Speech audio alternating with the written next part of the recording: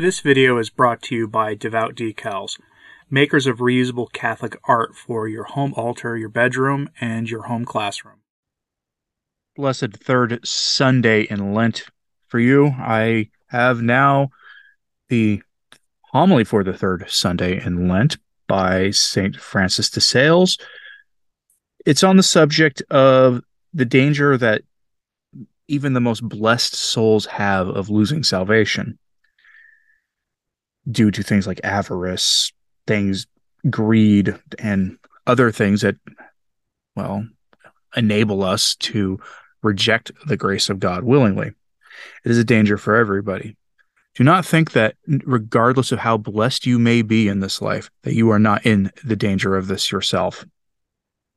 That said, the homily for the third Sunday of Lent by St. Francis de Sales. Today I thought I would preach on some connections between what happened in the lives of the sinful rich man and Judas, and in the lives of Lazarus and St. Matthias. I find a great similarity between the vocation, growth, and decline of the sinful rich man and of Judas, and between the vocation, growth, and end of Lazarus and of St. Matthias. Such a comparison is very time-consuming. Therefore, I will concentrate principally on the vocation of St. Matthias. We will find great reason to fear because of the words of the gospel. Many are called, but the chosen are few. We will also find here a reason for condemning those who censure and speak unjustly against divine providence, and are unwilling to adore or approve its effects and events which bear upon the chosen of the good and the reprobation of the wicked. For when the rejection of the latter is considered, human prudence begins to search for motives and reasons for their fall, and instead of looking at the kind providence of God, it concentrates on the lack of grace, saying, if this sinner had received what the just received, he would not have experienced such a fall.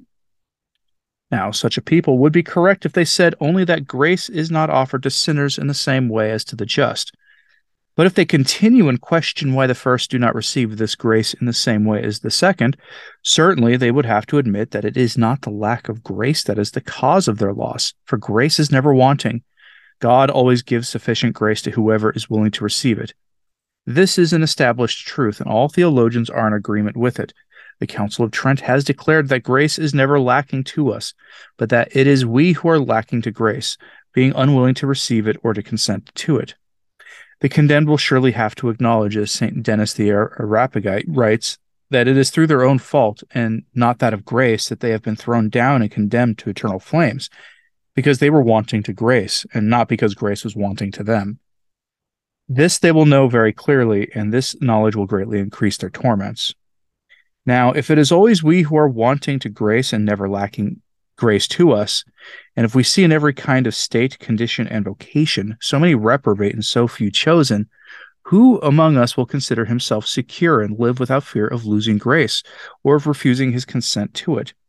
Who will not fear his failure in rendering to God the service due to him, each one according to his duty and obligation, when we find a Lazarus and a St. Matthias among the chosen? But this rich man in the gospel and Judas among the reprobates, was not the sinful rich man called to the same vocation as Lazarus, and Judas to the same as St. Matthias? Yes, without a doubt. This is quite clear in the gospel, for the sinful rich man was a member of our elder brothers, since he called Abraham his father. Father Abraham, he said, begging him to send Lazarus to him.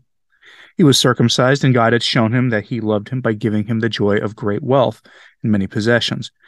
For the Mosaic law is not like the law of grace, where poverty is so highly praised and recommended. Our Lord had not yet said, blessed are the poor in spirit. So at that time God favored his friends by letting them share in riches and temporal goods, obliging them thereby to serve him. It is clear then that this rich man was called by God as Lazarus was, and that he had an even greater obligation to observe the divine commandments than Lazarus. Not that Lazarus was not also bound by them, but since the rich man had been favored with so much more wealth than he had a greater duty to serve his Lord. That is why if Lazarus had not served him, he would not have been as reprehensible as the sinful rich man. Doubtless he would have been blamable, but much less so than the rich man. Nevertheless, we see in today's gospel that of these two men, equally called by God, he who had received more and who was more obliged to serve him, does not serve him, but rather lives and dies miserably, while the poor Lazarus serves God faithfully and dies happily. One was carried to the bosom of Abraham, the other to the depths of perdition. But let us leave the sinful rich man there and turn our attention to the vocation of Judas and of St. Matthias, both apostles of our Lord.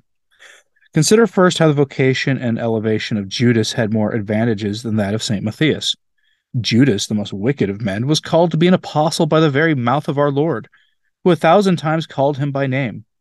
Like the other apostles, he was instructed by our Lord. He heard him speak and preach.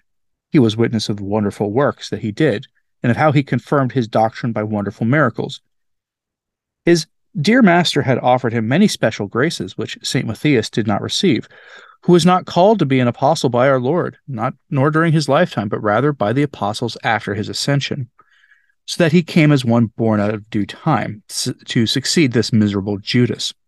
He was not instructed by the Savior himself, nor did he see his miracles, for he was not one of the apostles who followed him. Nevertheless, he persevered faithfully and died a saint.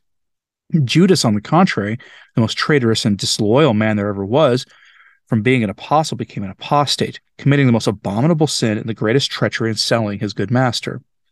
All our ancient fathers point out the seriousness and gravity of this sin, but though they stress its greatness, they can never sufficiently state its enormity. Speaking of Judas, our Lord calls him son of perdition, the same title St. Paul gives Antichrist. This is a Hebrew phrase. When the expression child of consolation is used, it means of greatest consolation or of very great consolation.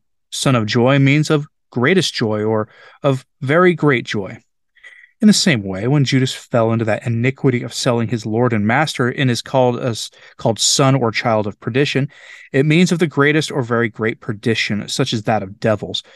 For he was worse than a devil. He now burns with them in eternal flames.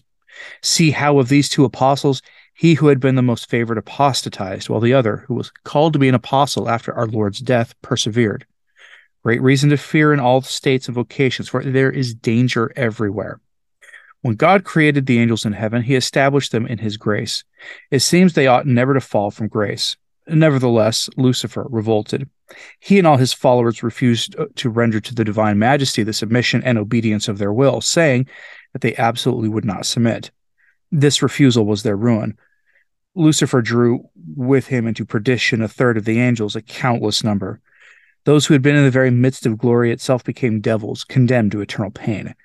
You see, there was danger even in heaven. And did not man fall from the earthly paradise where God had placed him in grace? Eve listened to the serpent, took the forbidden fruit, and presented it to her husband. He ate it, contrary to the will of his creator. Certainly, Solomon's fall is also an appalling thing. He, the wisest of men, to whom God so abundantly given his spirit, his wisdom and knowledge of all things, who was able to penetrate in knowledge even to the depths of the earth, treating skillfully all that he found there, who mounted even to the heights of the cedars of Lebanon, who spoke with great wisdom, not only of material things, but also of spiritual ones. We see this wisdom in that admirable book of Ecclesiasticus and in Proverbs, both of which are filled with sentences of such wisdom that we can easily conclude that no one was ever as gifted as Solomon. Others may have said less with more fervor or eloquence, but he has surpassed them all in wisdom, both in passing as well as in spiritual matters. Nevertheless, he resisted grace, as we shall soon see, and fell into sin, despite the fullness of the divine spirit which he had received. Who then will not tremble? Will there ever be a society, religion, institute, congregation, or manner of living which can be so secure and which can be said to be exempt from the fear and apprehension of falling over the precipices of sin? What company, assembly, or vocation will we find exempt from danger? O God, none whatsoever. Everywhere there is every reason to fear and to keep oneself in great lowliness and humility, holding fast to the tree of your profession, each one according to your calling. But fail not to walk in fear, feeling your way all during your life, lest you wishing to walk with too great sureness and boldness, you fall into the ruins of sin. Job, as St. Gregory says, remaining just among the wicked, received a great grace from God, for ordinarily we are like those with whom we converse. But since God kept him good among the impious, he had great reason to praise the Lord. It is a perilous thing to live in the world and in conversation with the wicked. Thus, to remain good among them without falling from grace is a very special favor from God. It is for this reason, according to St. Jerome, that God calls some from the world into the desert, where they do not associate with the wicked. Now, those whom he has placed in some good and suitable vocation truly have great reason to praise and thank him, for they have received a special blessing in being separated from the company of the wicked and associated with the good. But are they out of danger? Oh, no. Why? Because it is not enough to be in this holy vocation and to be with good people if we do not persevere in it. Now, this grace of perseverance is very great indeed, since when we fail in grace in such a holy way of life, the fall is more grave and perilous, as was that of the angels in heaven, that of Adam in paradise, and that of Judas in the company of our Lord.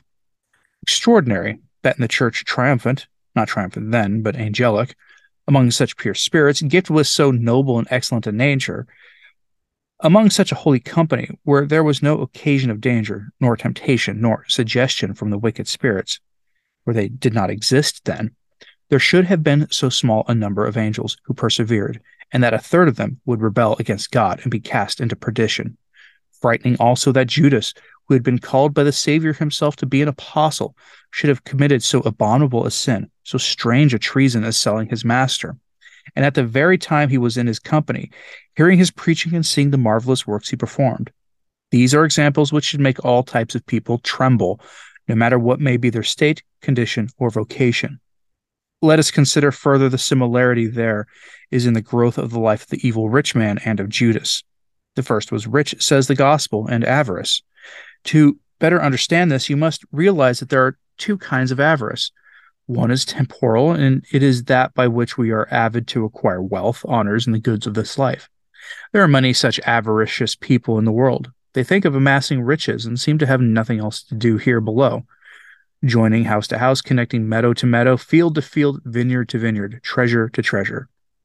It is to this kind of people that the prophet says, O fools, do you believe that the world was made only for you?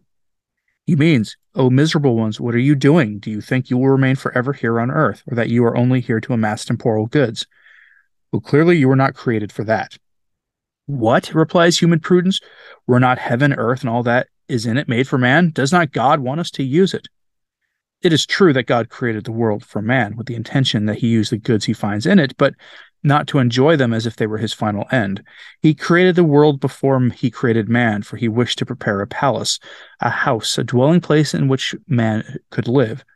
Then he declared man master of all that is in the world, allowing him to use it, but not as if it were his final end. For he created him a higher end himself. Nevertheless, covetousness and greed have so confused the heart of man that, according to St. Augustine, he has come to the point of wishing to enjoy that which he ought to use and to use things he ought to enjoy. Those who feel the pulse of the greater part of the worldly and closely observe the movements of their hearts are moved to compassion, for it becomes clear that they want to enjoy the world and what it contains, but are satisfied to use God. Hence comes all their activity for the preservation of temporal things. They do hardly anything to attain eternal happiness. If they pray at all, or if they keep the commandments or practice some other good works, it is only because they fear that God might chastise them with some disaster or misfortune. Or it is so that God will spare them their house, their field, their vineyards, their wife, their children, all which they wish to enjoy, content to use God as a means for this or similar ones. It is from this that all our evils come. If I were preaching elsewhere, I would say more on this kind of avarice, but those to whom I'm speaking have nothing to do with it. There is another kind of avarice which clings to what it has and is unwilling to part with it for anything. This is highly dangerous and steals in everywhere, even into religion and its spiritual things. We may indeed restrain ourselves from the first kind of avarice, for there are many persons who are not ambitious for amassing much property, fields and houses, but they are few who easily part with what they possess. We find married men with children and a family, for whom they should acquire some things so as to provide for their needs, but who are nevertheless not at all concerned to do this. They squander and dissipate all their substance and remain poor, weak, and miserable all their lives. Yet they are so avaricious for their freedom, which is their treasure, their wealth, and their noble thing they have, that they cling to it tenaciously and will surrender it for nothing else in the world. They will never give it up, but want only to enjoy it by living according to their fancies, and revel in all kinds of pleasures and luxury. There are wealthy people who do not have this first kind of avarice, to amass treasure upon treasure, but they so plunge their heart into what they have, so as to better preserve it, that it is almost impossible to detach them from it. An evil man will love sensual pleasure so much and consider it so precious that he will not quit the delight he takes in it for all the wealth and honors in the world. There are even spiritual souls who possess what they have with such attachment and take such pleasure in seeing and reflecting on what they do that they commit a kind of idolatry, making and adoring as many idols as they have actions. St. Gregory Nazianzen said that he easily gave up the wealth and honors of this life so that he had neither ambition nor temptation to acquire these things.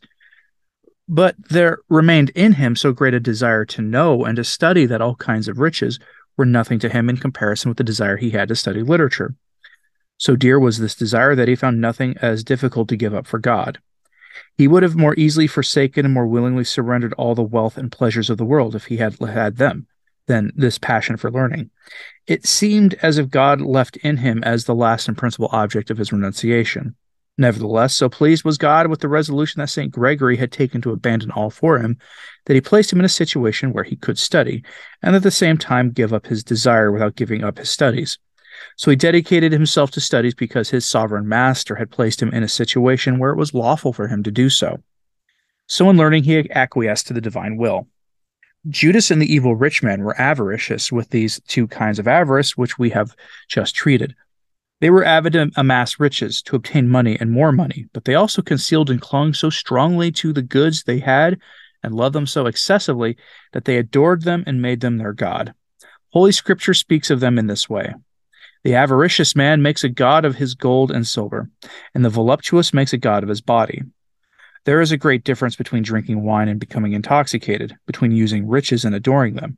He who drinks wine out of necessity does no evil, but he who takes it to such an extent that he becomes intoxicated offends God mortally, loses his judgment, drowns his reason in the wine he drinks, and if he happens to die in the state, is condemned. It is as if he said while drinking, "If I die while I wish to be lost and condemned eternally." There is also a difference between using riches and adoring them.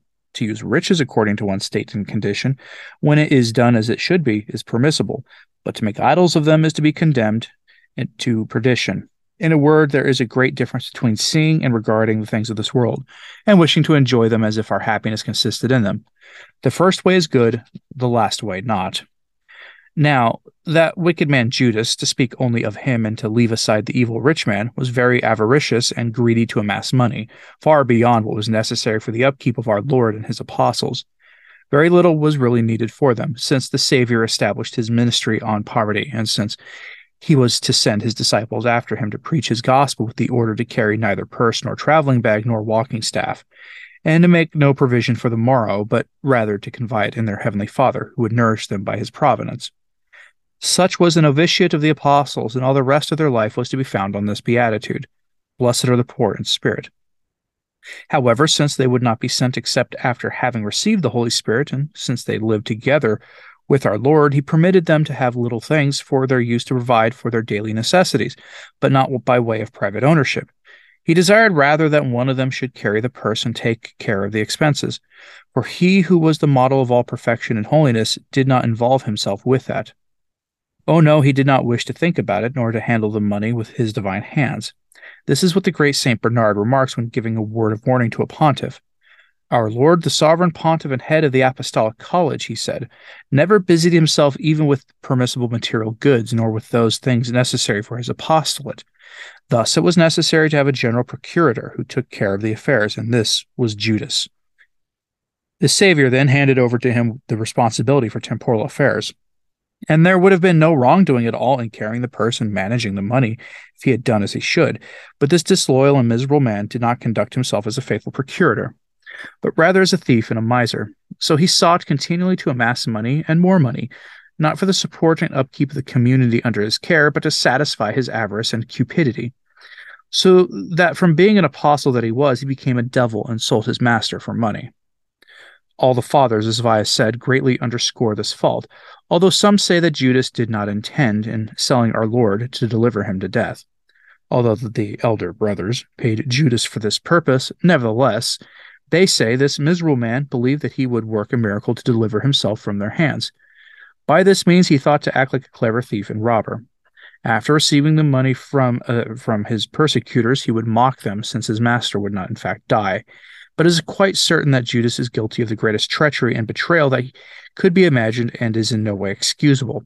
The Savior himself testified to this at the Last Supper when he said of him succinctly, "One of you is about to betray me."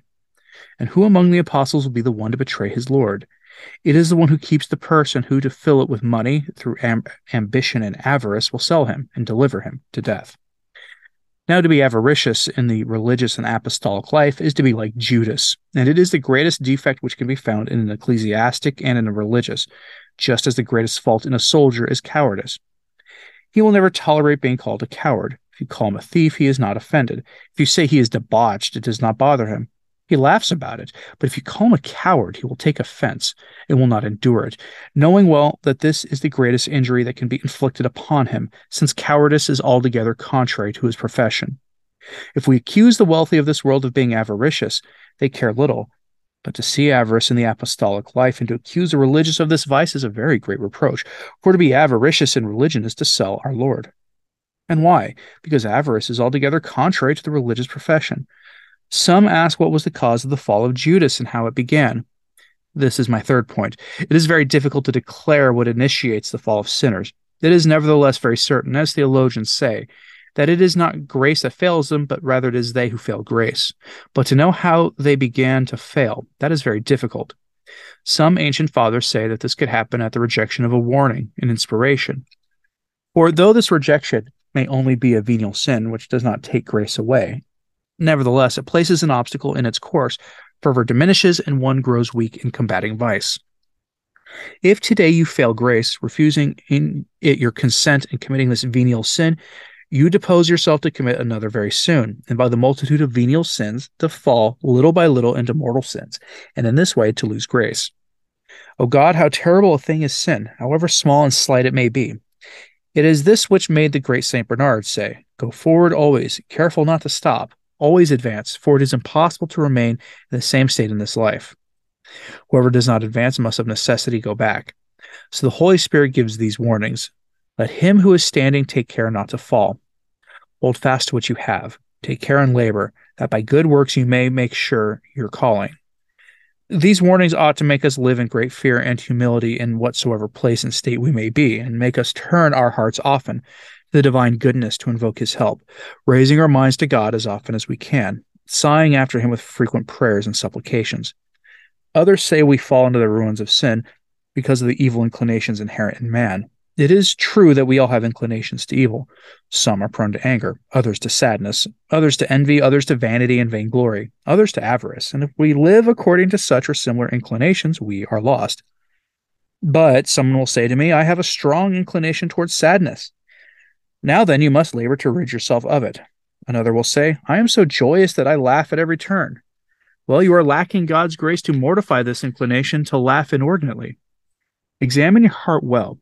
It is there that these passions of joy, sadness, vanity, or anger dwell. Labor with the help of God, and you will arrange them all according to reason. But I have so many bad inclinations. And who is there who has not? Do you not have divine grace to resist them? There are others who excuse themselves because of their natural disposition. Oh, they say we can never do anything worthwhile. We have such a bad disposition. But is not grace higher than nature? St. Paul was naturally sharp, rude, and harsh. Nevertheless, the grace of God transformed him, and, taking hold of this natural harshness, it made him so much more resolute in the good he undertook, and so courageous and invincible in all kinds of pains and labors, that nothing could shake his courage, so that he became a great apostle, such that we honor him today. In short, neither natural temperament nor inclinations can hinder us from arriving at the perfection of the Christian life, when we are willing to avail ourselves of the grace to mortify them and subject them to reason. But when we live according to these evil inclinations, we are lost. Now Judas had, among others, that of avarice, and he was lost because he yielded to it. Many inquire into the cause of Solomon's fall, and there are different opinions about it. Among all the reasons set down about it, I am satisfied with touching on the one that he himself gave. Nothing that my eyes desired to look upon did I deny them. As if he meant, I was a great king. I had many things which were pleasing to behold, magnificent and sumptuous palaces which belonged to me, tapestries, a variety of rich garments. In short, I refused nothing to my eyes of all that they desired to see. From this we may conclude that death entered through his eyes, and that he was the cause of his fall, for concupiscence enters through the eyes, and with it all kinds of evil. But, O God, I think I have gone beyond the hour. Now then, Judas fell from grace. From being an apostle, he became an apostate, and recognizing his fault, he despaired and ended himself. And, like the evil rich man, he was buried in the depths of perdition. The apostles were assembled by the order of God, and after many ceremonies, chose another to take his place. There are still four things to say about this. St. Peter, the head of the apostles, made them reunite with the Lord's disciples, who were in all 120. The purpose was to choose one of the 120, or rather one of the 109, for the apostles who were 11 were not to be included. Then St. Peter, speaking to the disciples, said, "We must choose one of you to become an apostle in the place of Judas, who left us and became an apostate." We are then taught that although Judas left the College of the Apostles, nevertheless the College of Apostles did not dissolve for that reason. It remains in existence always, for the College of Apostles remained not only during the life of our Lord, who had called them and received them, but after his death they chose another to replace the traitor. This is sufficient to confound the Huguenots, who say that the College of the Apostles dissolved when the Apostles died. This is very false, for although the Apostles died, the College of Apostles did not die. Just as St. Peter and all the other apostles and disciples gathered together and chose one of them to succeed Judas, this one could choose another, and this other still another, and so on continuously. In this way, the College of Apostles is passed down to us and will last until the end of the world. From all this we should draw a warning: to work assiduously to secure our vocation, lest falling, another be put in our place. If you leave religion, religion will not for that reason fail, for divine providence will send another to occupy your place. But if you do leave, where will you go? I do not know. There is a great danger that in giving up the place you had in religion, you might in consequence lose that which had been prepared for you in heaven, and like Judas, you may have a place in perdition. For that reason, hold fast to what you have and watch, lest another take it away. Preserve your call and take that another does not take it from you. Attend to your exercises continually. Observe carefully your way of life. Serve God faithfully in this vocation, lest it escape you. For if you lose it, it will not for that reason be lost, but another will succeed you and inherit it. Now the apostles nominated two. One was named Joseph, surnamed Barsabbas, and the other was Matthias, who had no surname, but certainly his was a beautiful name. Joseph was just and God-fearing, a man of extraordinary holiness and purity of life, so that he was held in high esteem among the apostles and disciples. As they were both men of singular virtue, there was a little difficulty in knowing which one they should choose. So the better to discover what was the will of God, they cast lots. Many things could be said about casting lots, but I will not speak of them here. I will only say that this can be done when both parties are equal or when there is no great disproportion between them, as there was none between St. Joseph, for he was a saint, and St. Matthias. The lot fell to the latter, and he became an apostle. Some think that the apostles received an inspiration or an interior word which make them understand that Matthias was chosen by God to be an apostle, and that they all with one voice said that it should be so. Something like that happened when St. Ambrose was made bishop. The people were troubled about his elevation, and a little child's voice was heard to say, "Ambrose will be bishop." Then everyone cried out that Ambrose was the one. This same happened with St. Nicholas and some others. Now Joseph, who was just, did not lose his justice because he was not chosen to be an apostle. His holiness remained with him to teach us that God does not always choose the holiest to govern and to have charges in his church. Therefore, those who are called ought not to glorify themselves or presume themselves to be better or more perfect than others. And those who do not receive such offices ought not to be troubled about it, since that will not prevent them from being just and pleasing to God. This then is how St. Matthias succeeded Judas, and how he became a great apostle. And what was the end of Judas? He despaired, and seeing what he had done, brought back the money to the priest of the law, confessing that he had sold the blood of the just one. But these Mosaic priests rejected him, saying that they did not care about that if he had done wrong it was his perdition, but as for themselves, they had nothing to do with it. For with the law of Moses, it was not the same as with the law of grace, under which we live. The priests of our time do not reject sinners when they come to them, since there is no sin, however great and grievous it may be, which cannot be pardoned in this life if one confesses it. This is an article of faith. In short, Judas despaired, ended himself, and perished, and his soul was buried in the depths of perdition with that of the evil rich man. But that of Lazarus was carried to the bosom of Abraham, and from there into heaven, where was St. Matthias, who lived and died as a great apostle. He will enjoy forever the eternity which is God himself, to whom be honor and glory forever and ever. Amen. I hope you found that helpful today. I think Lent is a great season for really confronting this possibility of losing and squandering the grace that we have been given. Most of us see it all the time anyway in our own lives. How often do you go to confession for the same sin repeatedly? Most people do. Most people have, according to confessors, that one or two sins in their life that they repeatedly go to confession for, that they are specifically prone to. There is some sort of defect in us, I think, for learning how to cooperate with grace. Probably beginning with our willingness to cooperate is not as full as we let ourselves on to believe in the first place. But the example of Judas and the example of St. Matthias are good examples for us today. Let me know what you thought of this in the comments, please. Like and subscribe if you haven't. It does help, as does sharing this on social media. That helps a lot too. As always, pray for the church. I'm Anthony Stein. Ave Maria.